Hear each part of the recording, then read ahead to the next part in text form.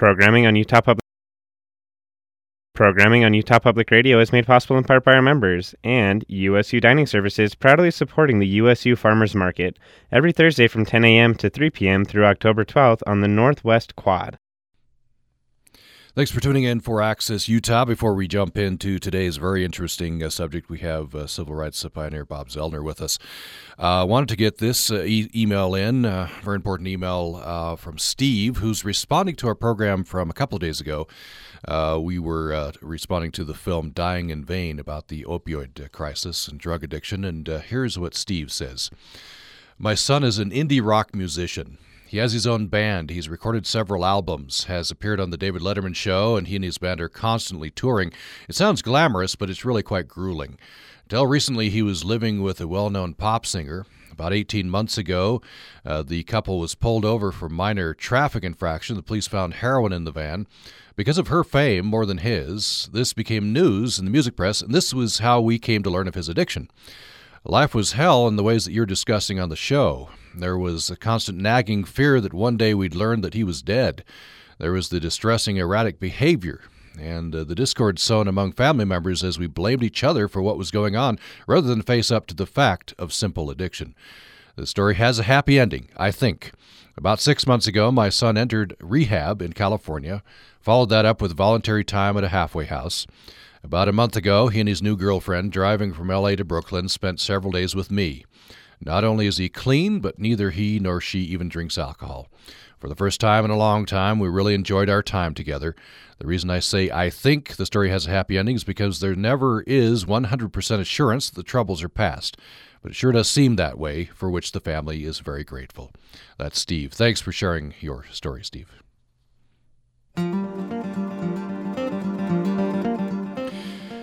Welcome now to Access Utah. My guest for the hour is Bob Zellner. He is one of the most influential leaders in the civil rights movement from the 1960s to today. The son and grandson of Ku Klux Klan members, he risked his life and nearly lost it many times in the fight to achieve the second emancipation.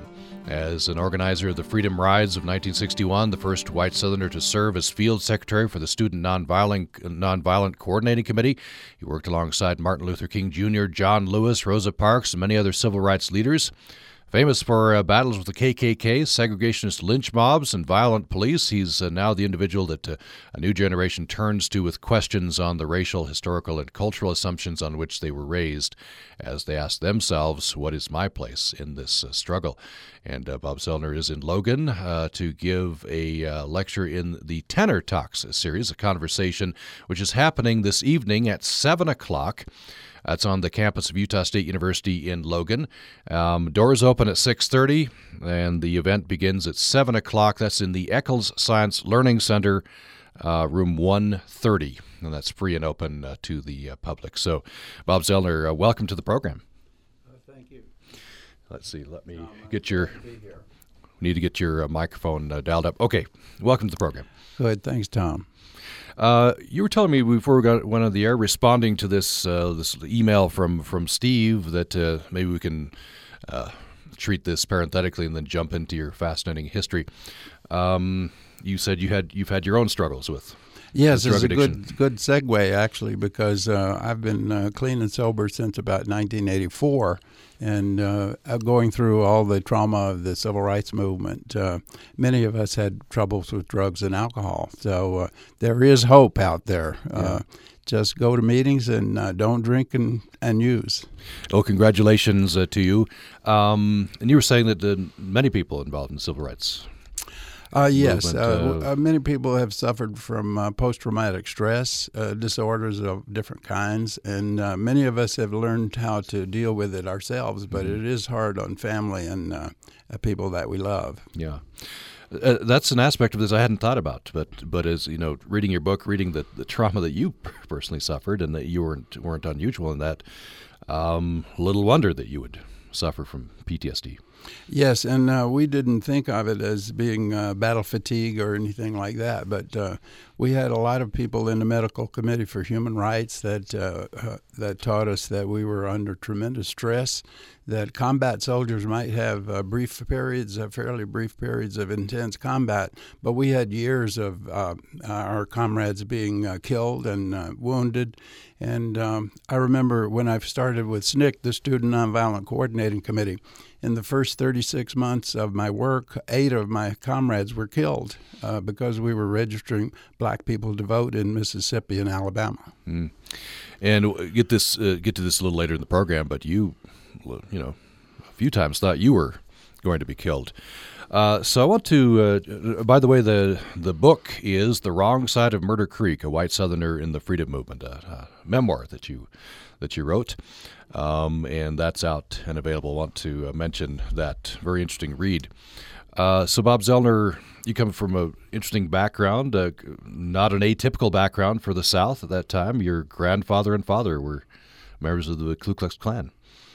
Yes, I did come from. I came from a fundamentalist Christian background and a Klan background. So you might say that I came from a long line of fundamentalist terrorists. Yeah. So we're faced with that today. We're globally, basically, and the way I think that one of the ways we deal with it is to look at ourselves and try to develop some diversity in our institutions, churches, universities, and we really have to deal with this, or we're going to lose our democracy. So you write about this in the book. Being a member of the Klan, I guess, was various people had various reasons for joining. And you were raised in L.A., you say, in the book, which stands Lower Alabama. Lower Alabama. Yeah, son of a Methodist preacher, so the family moved quite often, but spent quite a bit of time in Alabama. Oh, yes, and I was very lucky because my father was the one that broke with the Ku Klux Klan after going to Europe in the middle 30s, and he saw the rise of fascism and Nazism in Europe. And he had gone there basically to convert the Jews to be Christians so that his ideological soulmates, the fascists, wouldn't murder them. And I remember asking my dad if he converted any Jews, and he said, no, they converted me, made me a human being. So I was very lucky to grow up after my father had broken with the Klan, and didn't understand the emotional turmoil that he must have gone through when his father and mother disowned him, and his brothers and sisters never spoke to him again in his life. Well, his brothers, some of his sisters did speak to him, yes.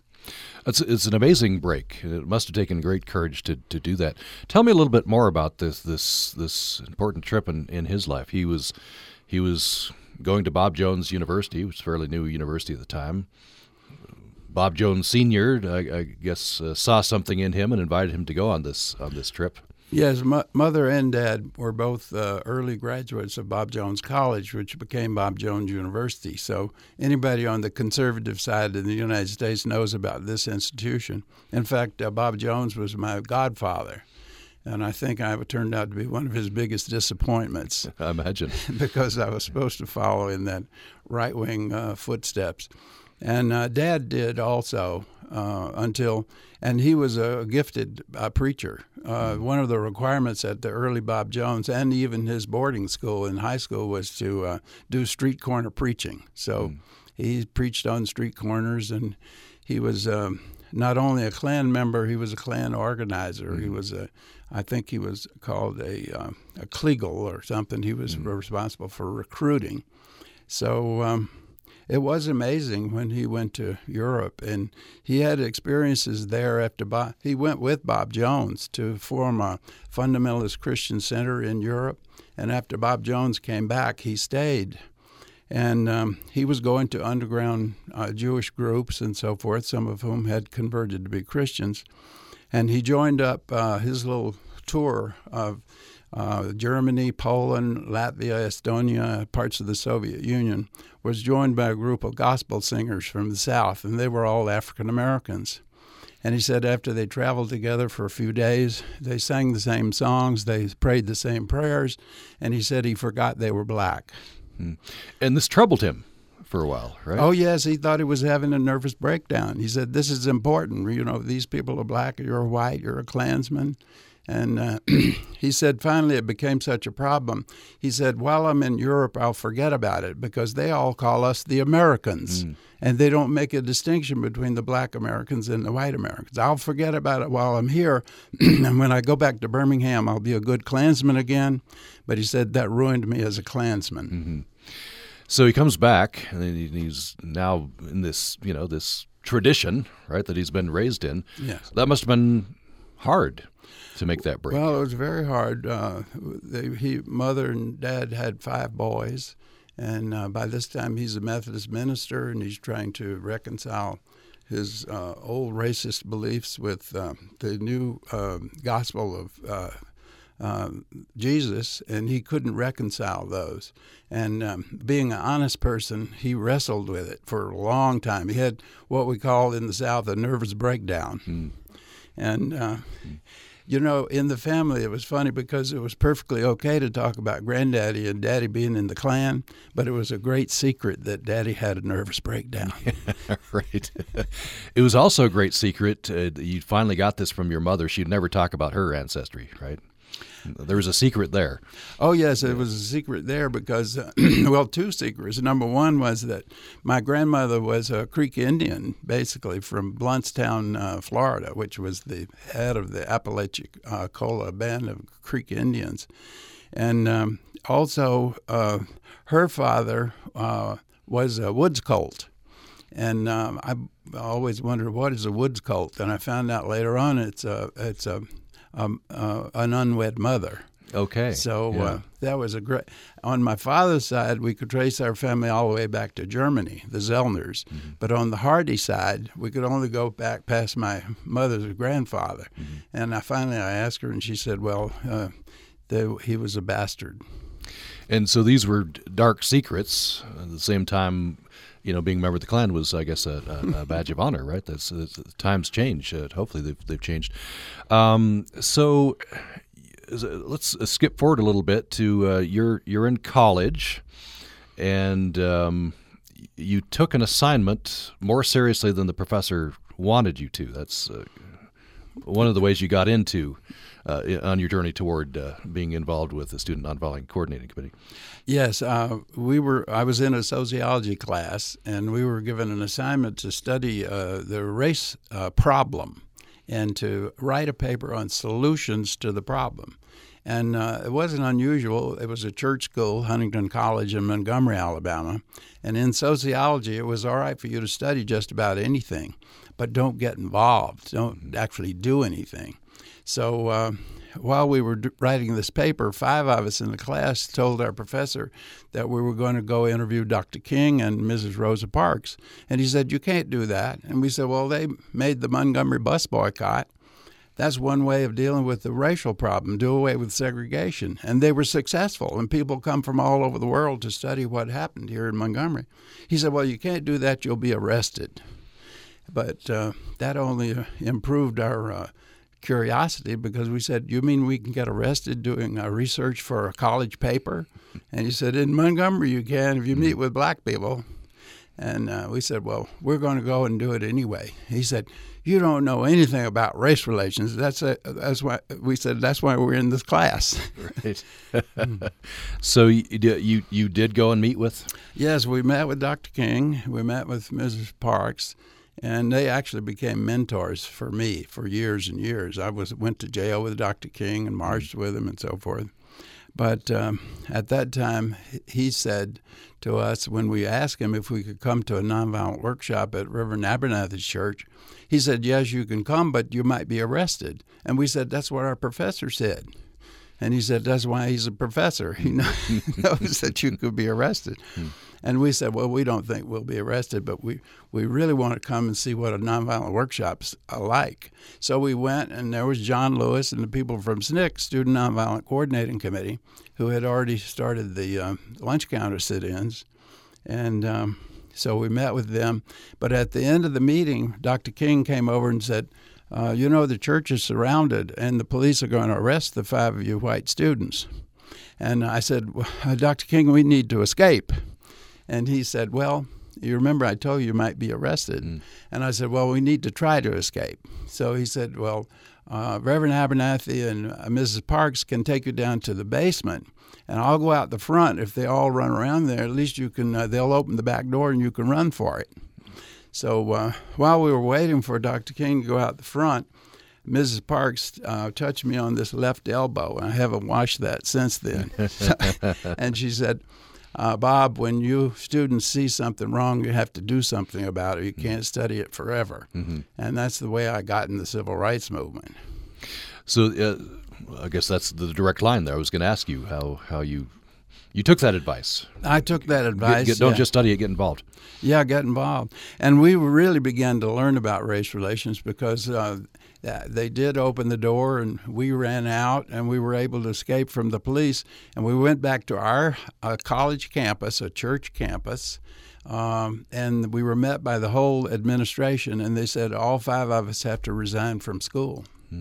So we were about to be expelled because we had gone to an integrated meeting. Yeah, this was a sin, right? It was definitely a sin. It was okay to study something.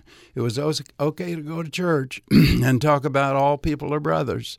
But to go to a black church and hear Martin Luther King give a sermon and have a nonviolent workshop, you couldn't do that. That was against the law.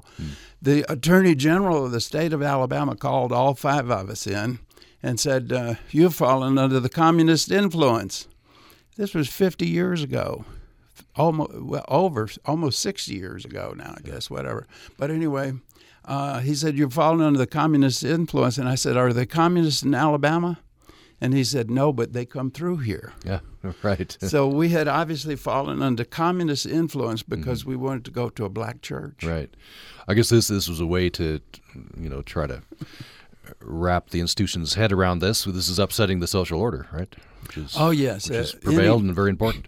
Well, in studying sociology and psychology, I realized that what the racists were trying to do, the segregationists, and still trying to do it in my state of Alabama, they were trying to nip any kind of dissent very quickly in the bud.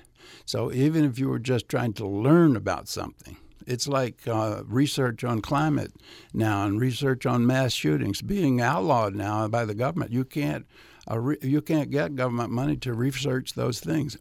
Well, in those days they had to stop the dissent very early, otherwise it might spread. Let's take a break. When we come back, more with Bob Zellner. He's a civil rights pioneer, and he is giving a Tanner Talk, and a series of Tanner Talks from the College of Humanities and Social Sciences at Utah State University. And you have an opportunity to hear from this civil rights activist and author. His memoir is called The Wrong Side of Murder Creek, a White Southerner in the Freedom Movement. And you have an opportunity to hear him if you're in the Logan area this evening. 7 o'clock is when the event begins. Doors open at 6:30, and this is on the USU campus, free and open to the public, Eccles Science Learning Center, room 130. More with Bob Zellner following this break. Programming on Utah Public Radio is made possible in part by our members and the Cache Valley Visitors Bureau, featuring community concerts in Logan's Tabernacle Monday to Friday, and celebrating 50 years at the Kane Lyric Theater and 25 years at Utah Festival Opera and Musical Theater. More information available online at explorelogan.com. Did you know that libraries in Cache Valley are being transitioned into civic spaces of the future? Researchers have received a grant from the Institute of Museum and Library Services to work with libraries in northern Utah and the students they serve. They will involve students and their families in maker activities, which combine arts and crafts with technology and engineering. Teachers are excited to discover ways to reach more students. Many physics, biology, art, and shop teachers now have their students engaged in these projects. In North Logan, the library is already opening its doors to all kinds of learning activities. Community members are coming to participate in arts, crafts, and computer classes for seniors. This segment of Did You Know That has been brought to you by our members and the Emma Eccles Jones College of Education and Human Services, committed to mentoring tomorrow's educators, researchers, and clinicians, located on campuses in Logan and 26 other sites throughout Utah.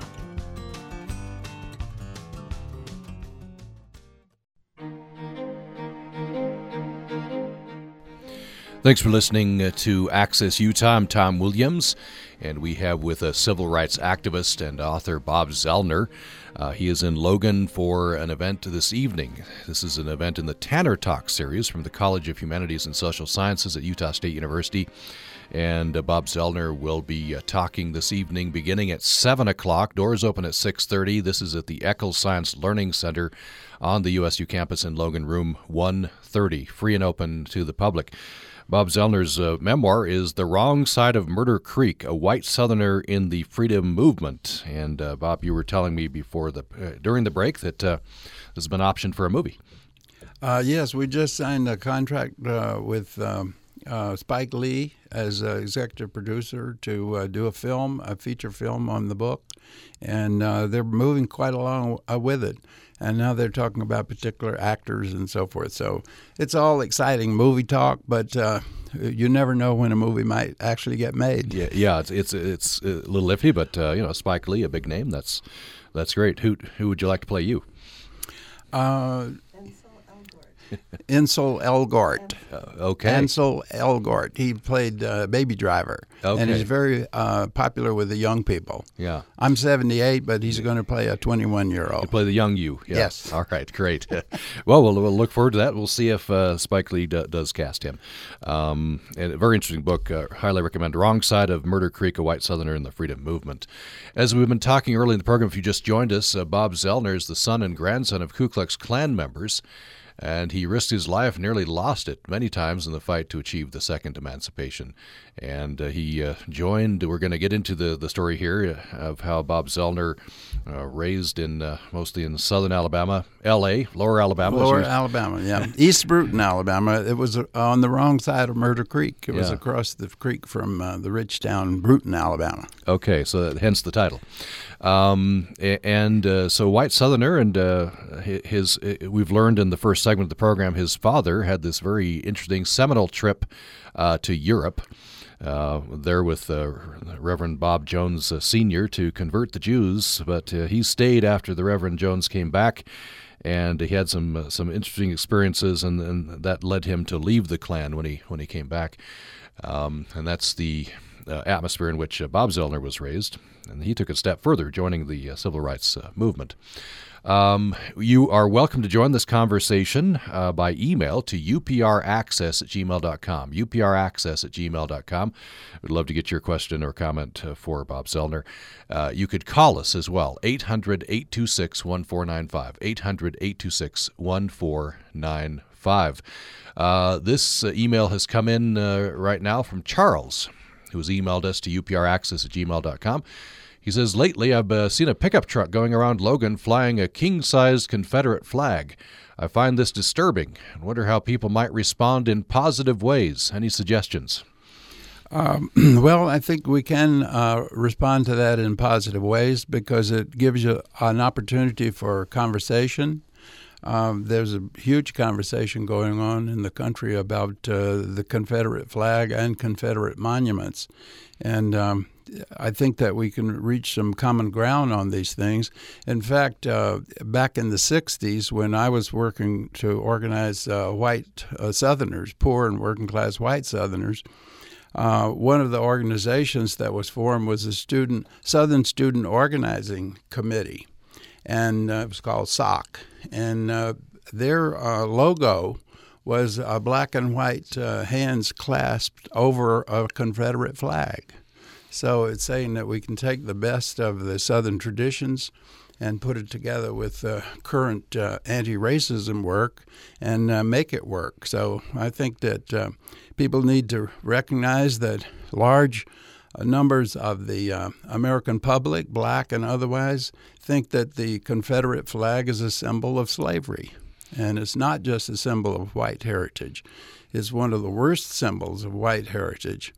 But the fact that black and white can clasp hands, I think that many of the black people who've gone to other parts of the country to have their careers are coming back to the South because they like the South. People are honest with each other, and maybe the Southerners are a little bit more open with their feelings.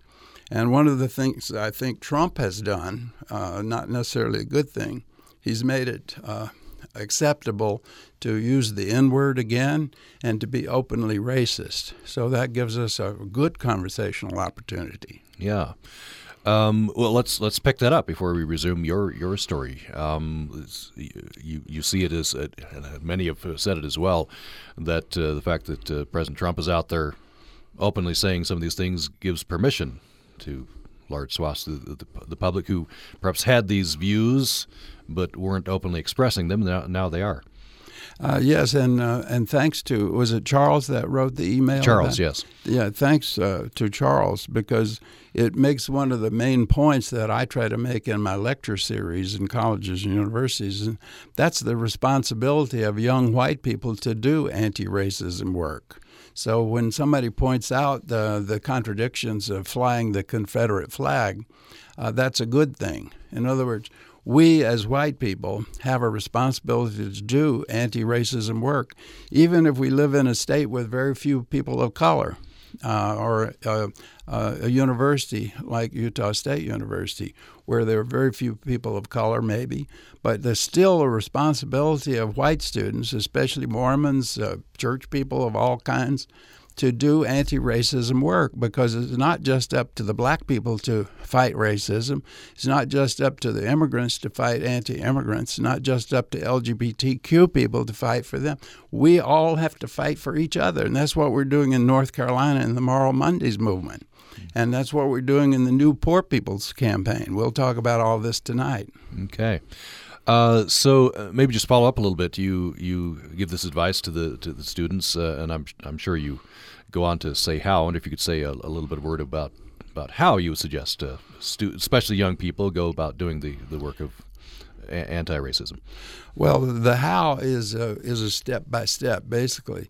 And first of all, it's to make up for the limitations in our educational institutions, from K through college and graduate school. We do not teach the history of struggle in this country. We teach peace and light. They've made Martin Luther King into a saint. And he was a very radical dude. And he moved in the Poor People's Campaign to move to an economic revolution in the United States, a social and economic moral revolution. So first thing that white students have to do in learning to do good anti-racism work is to learn their own history. Because when we were in school, we didn't learn about the women's suffrage movement. We didn't even realize that women only got the vote in 1920.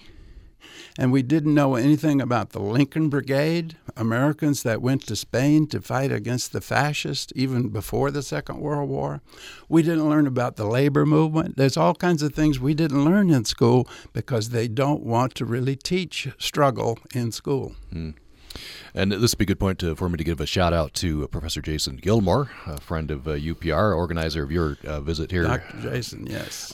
He's been involved in taking students, USU students, and other students on civil rights pilgrimages to help them to learn some of this history. And we've had results of some of this on the radio here, which has been great. The series 52 Strong, 54 Strong, and there's another one coming up. Yes, and my wife and partner Pamela and I will be on that tour, as we were the last one. I've been on the last 7 of their tours, and Jason Gilmore is a treasure. You're very lucky to have him right here in this town and on this university campus. So yeah, I forgot you were involved. You will be involved in these. Oh yes, we'll be traveling with him, so we know each other very, very well. Excellent. I want to jump back into your history. So we've got you through college, and during college you took a sociology experiment paper too seriously from the point of view of the professor. You actually went and talked to Dr. King and to Rosa Parks. This, I guess, made you see, and you took some advice from Rosa Parks that you shouldn't just study this, you should get involved. Oh, I did, yes. I don't think anybody's ever had a clearer commission in the Civil Rights War than I got from St. Rosa Parks, that quiet woman of granite who everybody says she was just tired. No, she was a fighter. She was a secretary of the local NAACP, And when she said, Bob, you have to take action, I took that as an order. I said, yes, I will. And I joined SNCC, the Student Nonviolent Coordinating Committee, the first white Southerner to be a field secretary for SNCC. And our first staff meeting was in Macomb, Mississippi on October the 4th, 1961, 57 years ago yesterday. Wow. It was the first time I was arrested, and I was almost beaten to death.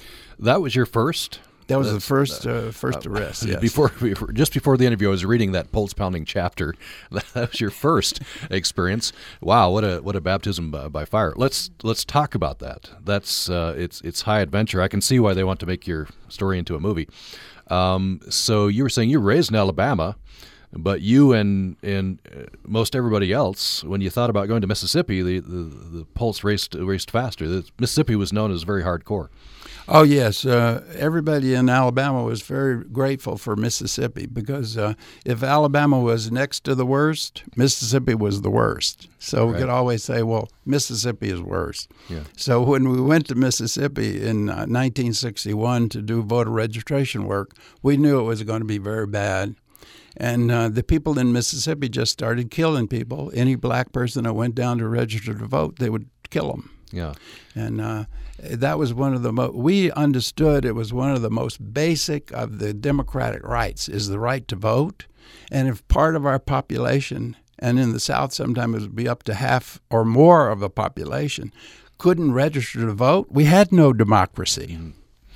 So you, as you're planning this, you have to be very careful, right? The plan is you'll arrive in Macomb early in the morning because the Klan and the others are vigilant about you. Oh yes, we went in early in the morning, and it was the first meeting of the SNCC staff. That was the staff just coming together that fall of 1961, and we went in before daylight. We got to the Masonic Temple. We went upstairs in the Masonic Temple, which was in the middle of the black community, the safest place you could be. And the police weren't even allowed to come past the curtain in the Masonic Temple.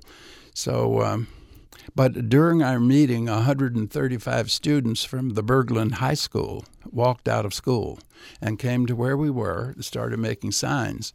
And they were going to actually go down and protest the murder of Herbert Lee, who had gone down to register and vote. And he was killed by his next-door neighbor, E.H. Hurst, who was a member of the Mississippi State Legislature. So Herbert Lee was executed in public by being shot in the head because he went to register to vote. Mm-hmm. And when those students walked out, they came to where the SNCC meeting was, and we were supposed to be the great leaders. And they made signs and started the march. And I had to decide whether to go with them. I would be the only white person in the march.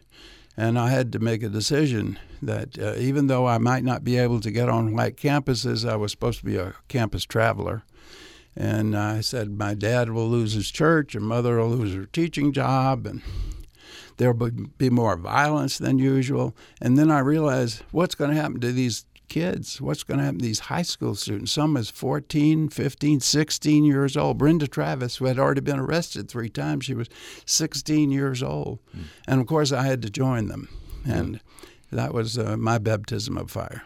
You said it was you found out it was the SNCC way that you didn't formally say who's in, who's out. If you're going to be in, you just quietly joined. That's right. Nobody said you should go on this march. Nobody said you should not go on this march. You had to make if you were going to put your life on the line, you had to make that decision yourself. Mm-hmm. And we knew that would we would be putting our life on that. It was the first demonstration like that in the state of Mississippi since the Civil War. Mm. Wow. So I want to talk a little bit about the idea of nonviolence. This is very much associated with Martin Luther King Jr. And you're having so the march starts in the black part of town. You cross the tracks. And then a crowd, a mob gathers, and then you start to be attacked. Yes. And you say it was kind of an odd thing. Your mind is dissociating from your body. Your karate training is taking over, and you're trying to soften the blows. You also say you were involved in ballet, was it? And so that training... Yeah, I was well trained for this day because I was a martial arts instructor And I was also first dancer of the Montgomery, Alabama Civic Ballet. Yeah. So I was in shape. And if you were a ballet dancer, then you had to be a good fighter. Right. Everybody said, "Oh, you ballet? I'm going to whip you." I said, "Okay, come on." And you were used to fighting. Yes. The Zellner brothers had to fight their way into every town, you said.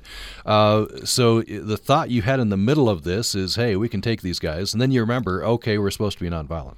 Oh, yes. When they started beating me, a little mob formed around me. And then Bob Moses and Chuck McDew, both African-American staff members of SNCC, they came to stand between me and the people that were beating me.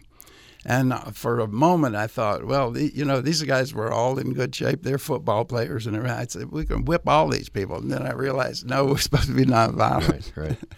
So through all of this, you end up, I think, trying to get into the up steps to the courthouse. They end up dragging you away, get you in a car. Well, what happened there is the police came over and they beat Chuck and Bob Moses and dragged them off and left me with the mob.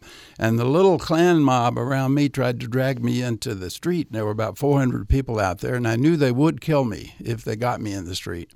So I held on to the rail on the City Hall steps, and they would pull 15 people trying to pull me loose from thank goodness it was a good rusty rail, and they couldn't pull me loose. And when they would come back to get another pull, I would move up the rail. And they got so frustrated that one guy came over the back of my head and started gouging my left eye. Wow. And he tried to get my eyeball and actually pull it out of my eye socket. And I used my martial arts training I would move my head at the right moment, and my eyeball would thunk back into my eye socket. Wow. So, and I was really as you said, an out-of-body experience, because I'm thinking, well, this is Southern mayhem. This is what Southerners do to dissidents. They kill them or maim them or blind them. And finally, they piled on top of me, broke me loose, took me into the sheriff's office in the city hall, and I asked to make a phone call, and he said, "Phone call? You'll be lucky if you get through the day alive." And he threw me out in the mob, and they took me out to lynch me. Yeah. All through this, and I don't want to say the word, but I'll just shorten it up. The worst epithet they could hurl at you, end lover, right? Oh, yeah, they would call me end lover, Yankee, Jew, communist from New York. And I'd say, "Oh, wait, I'm not from New York." Right. It was very important for them to know. And when they got me out in the country and they started really literally getting ready to hang me, they had a hangman rope and everything. And one of the people in the mob kept calling me by name. And the Klan leader finally said, "What are you calling this guy?" And he said, "Zellner." He said, "How do you know his name?" He said, "We were classmates at Huntington College." So this is a classmate who was a Klansman, now in Macomb, Mississippi. And that probably saved my life, because they finally said, "Well, we can't really hang him." And because they said his daddy was one of us. Now, ordinarily that would make them more inclined, because Daddy had left the Ku Klux Klan. So it's very complex. Mm-hmm. So what are as you're marching, you hear your name yelled, what are the odds that this classmate ended up here? But I guess that ended up being a part of saving your life. Oh, yeah. And Doc was a Huntington classmate. He was an older student. He was an Army Ranger, so he was one of the toughest of the tough. And he and I had a lot of contests and bouts in college. And he had never been able to defeat me in boxing or wrestling or any of those things. And so we had that kind of rivalry. And I knew that he was a Klansman, and he was kind of the leader of the Klan group on campus. In those days, we had fraternities, sororities, and we had Klan and non-Klan. So it was just the luck of the draw. The first demonstration I was ever on was in Macomb, Mississippi, his hometown. Yeah. I want to take a break here soon, but I want to finish this up. I think maybe this is just my perception that this whole history gets a little bit softened around the edges as time goes on. But the fact is that, as you just said, and you read it in the book, I'm sure we'll hear it tonight as well, many of these events, everyone going into it went out knowing I could be killed. Oh, yes. Doing this. Yes, that was one of the decisions you had to make in those days. And when the Freedom Riders first came to Montgomery, I was still a college student, and they were beaten so badly. I went to the hospital, St. Jude Hospital, which was the only place black and white could go to in Montgomery, Alabama, Catholic hospital. And I saw Jim Zwerg there. He couldn't see. He couldn't walk. He had been beaten so almost to death. And I said, Jim Zwerg, your freedom ride is over. And he said, oh, no, as soon as I'm able, I get back on the bus. And I said, Jim, if they treat you that way in Alabama, they're going to kill you when you get to Mississippi. And he said, I know, we've written our wills. Amazing. So what, I'm sure I don't know, did you talk in SNCC about the danger? Did you talk about why you were doing this? There's a lot of determination here. This is coming on the heels of decades of terrorism, right? Especially in Mississippi. If you like Medgar Evers and some of the veterans that came back from the Second World War, they could be lynched for wearing their American uniform by Klansmen who were going to kill them because they were wearing the uniform. They had gone to defend their country. Yeah. So we knew that we wouldn't do this work if we weren't prepared to die. And that's what happened to the three civil rights workers in 1964, Schwerner, Goodman, and Cheney. They knew that they were going to be killed, especially after the first one was killed.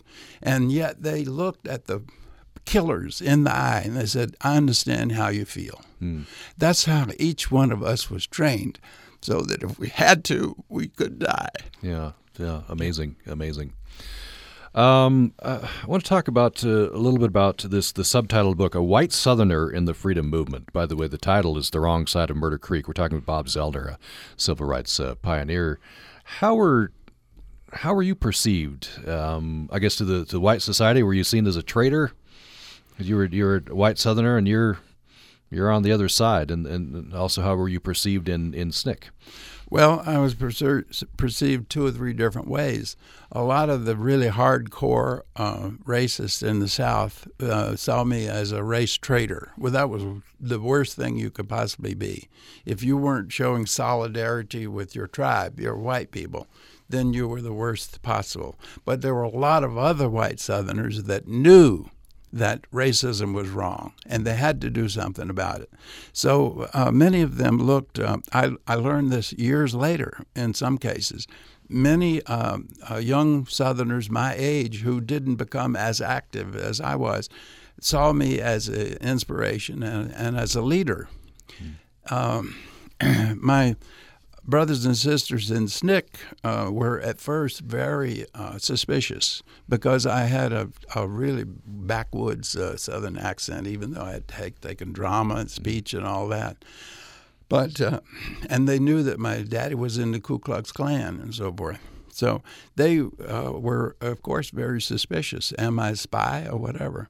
But after Macomb, when we were all threatened with the hangman's rope, and other people were taken out that same day and threatened with hanging, we were welded together. So if you feel that you're alienated from people of color or LGBTQ people, get involved with them, get in the fight with them, and then you're brothers and sisters. Julian Bond writes the foreword. In that foreword, he calls you a brother.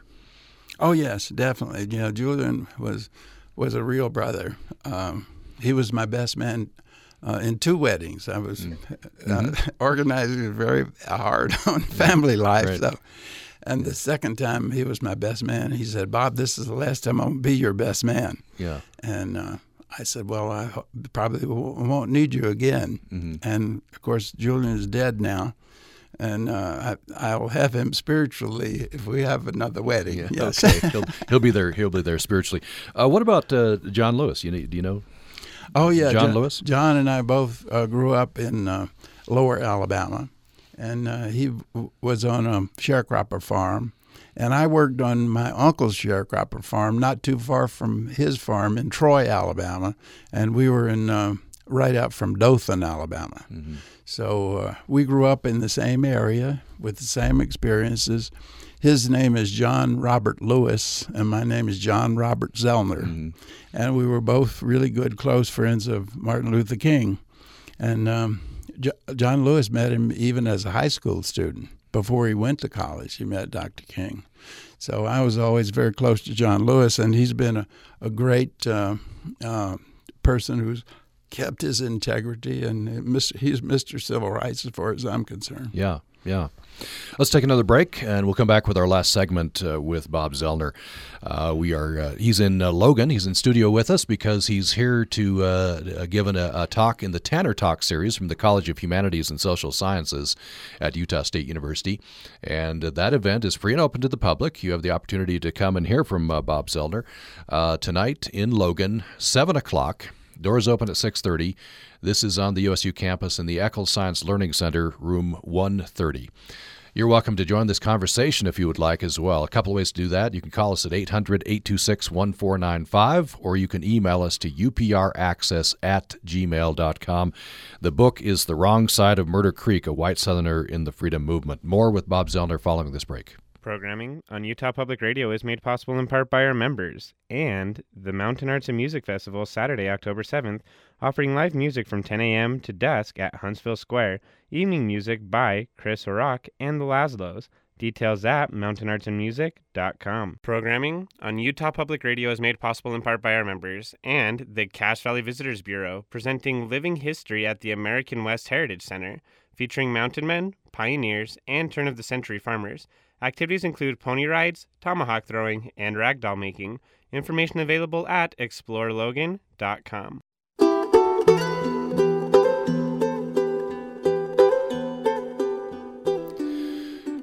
Thanks for listening to Access Utah. I'm Tom Williams. We reached our last segment with Bob Zellner. He's author of a memoir called The Wrong Side of Murder Creek, a White Southerner in the Freedom Movement.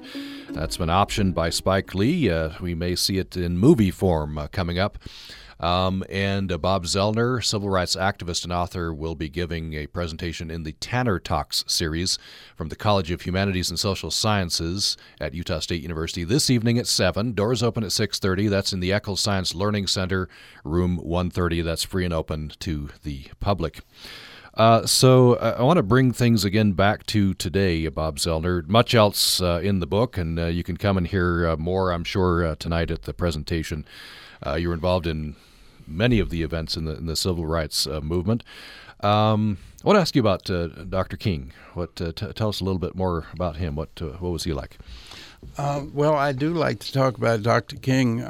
When I first met Dr. King, he's only 10 years older than me.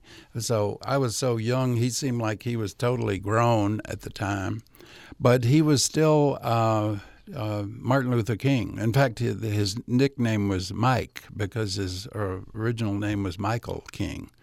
But anyway, he was very modest person, extremely well-educated, and one of the things I admired about Dr. King his whole life was that he never cared about money.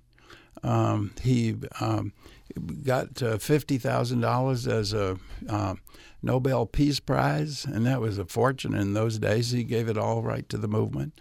When I knew him, he had an old car, and Dexter Avenue Church in Montgomery, where he preached, kept wanting to get him a new car every year, and he said, "No, this one's fine." They wanted to give him a raise. He made $5,000 a year. Can you imagine that? They wanted to give him a raise, and he said, "No, I'm traveling all over the place. You don't need to give me a raise." So he just never cared about money. And he knew somehow or another that he was given a tremendous gift when E.D. Nixon really, and Rosa Parks and other people in Montgomery picked him to be the head of the Montgomery Improvement Association. And the NAACP had been outlawed in Alabama, was not functioning. So that really made Martin Luther King into a world leader.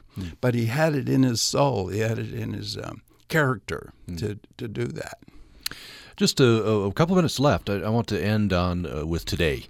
So I think, as is obvious, especially with the election of President Trump and the whole argument over the monuments and memorials and events that are happening, the struggle continues. And you said earlier, one of the messages you have for college students, presentations like you're going to give tonight, is they need to be involved. What would you say more? Expand on that. Well, it's our responsibility as white people, especially white young people, because first of all, young people are not as locked into the old ideas that we had before. But I have a question for young people and everybody. How this is 57 years since my first arrest. I've worked basically in civil rights for over 60 years because I really began as a high school student. And how can we all work so hard, so long, to make a progressive, unified country, and something happens 50 years later that all of a sudden division and hatred and strife is what characterizes our nation? The whole world is concerned about what's happening here. And I think it's because we really haven't dealt with the racism of the past, because our history is so indelibly based on genocide of indigenous peoples. Here we are in the West, the home of the Utes, the Native Americans, and Native Americans were systematically, since Columbus basically, eliminated on the basis of the doctrine of discovery. If you're Christians and you discover heathen and pagan lands, you're allowed to capture those lands, capture those people, and so forth. So based on the genocide against indigenous people and the unpaid labor of enslaved black people, that's the basis of our capitalism. And we have not dealt with it. We have to, because we have to pull together in order to save the world. Those few 1 percenters don't care about the climate. They don't care about nuclear war. In fact, some of them want to have a nuclear war for the rapture. Now, that's too wild for American democracy. So I think there's a great hope that there's a good humanity in the American people. I think basically all people are good. We're going to come back to our democracy, but we have to win it back. Good place to end the hour. We've been spending the hour with Bob Zellner, civil rights activist and author. He's giving a presentation this evening in the Tanner Talk series from the College of Humanities and Social Sciences at Utah State University. That's free and open to the public. You can come and hear Bob Zellner. That's on the campus of Utah State University in Logan in the Eccles Science Learning Center, room 130. The doors open at 6:30. The event starts at 7. And Bob Zellner's book, his memoir, is The Wrong Side of Murder Creek, a White Southerner in the Freedom Movement. That's been optioned for a movie by Spike Lee, so we may see it in movie form coming up. Bob Zellner, it's been a pleasure. Thank you so much. Tom Williams, you are a wonderful person and a great promoter. Thank you so much for being on NPR. Thank you so much, and thanks for listening to Access Utah. Philip K. Dick wrote some of the craziest science fiction ever, and it's weirdly, creepily relevant today. But what was he like as a person? We asked his ex-wife. I think that someone like Philip comes along every 1,000 years or so. He is so unique. The life and work of Philip K. Dick.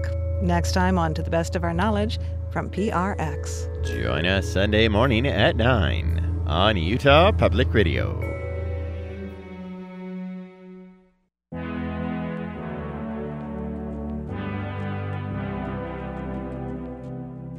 Utah Public Radio is a statewide service of Utah State University and the College of Humanities and Social Sciences. KUSR Logan, KUSK Vernal, KUSL Richfield, KUST Moab, KCEU Price, KUSU-FM Logan. Also heard at upr.org.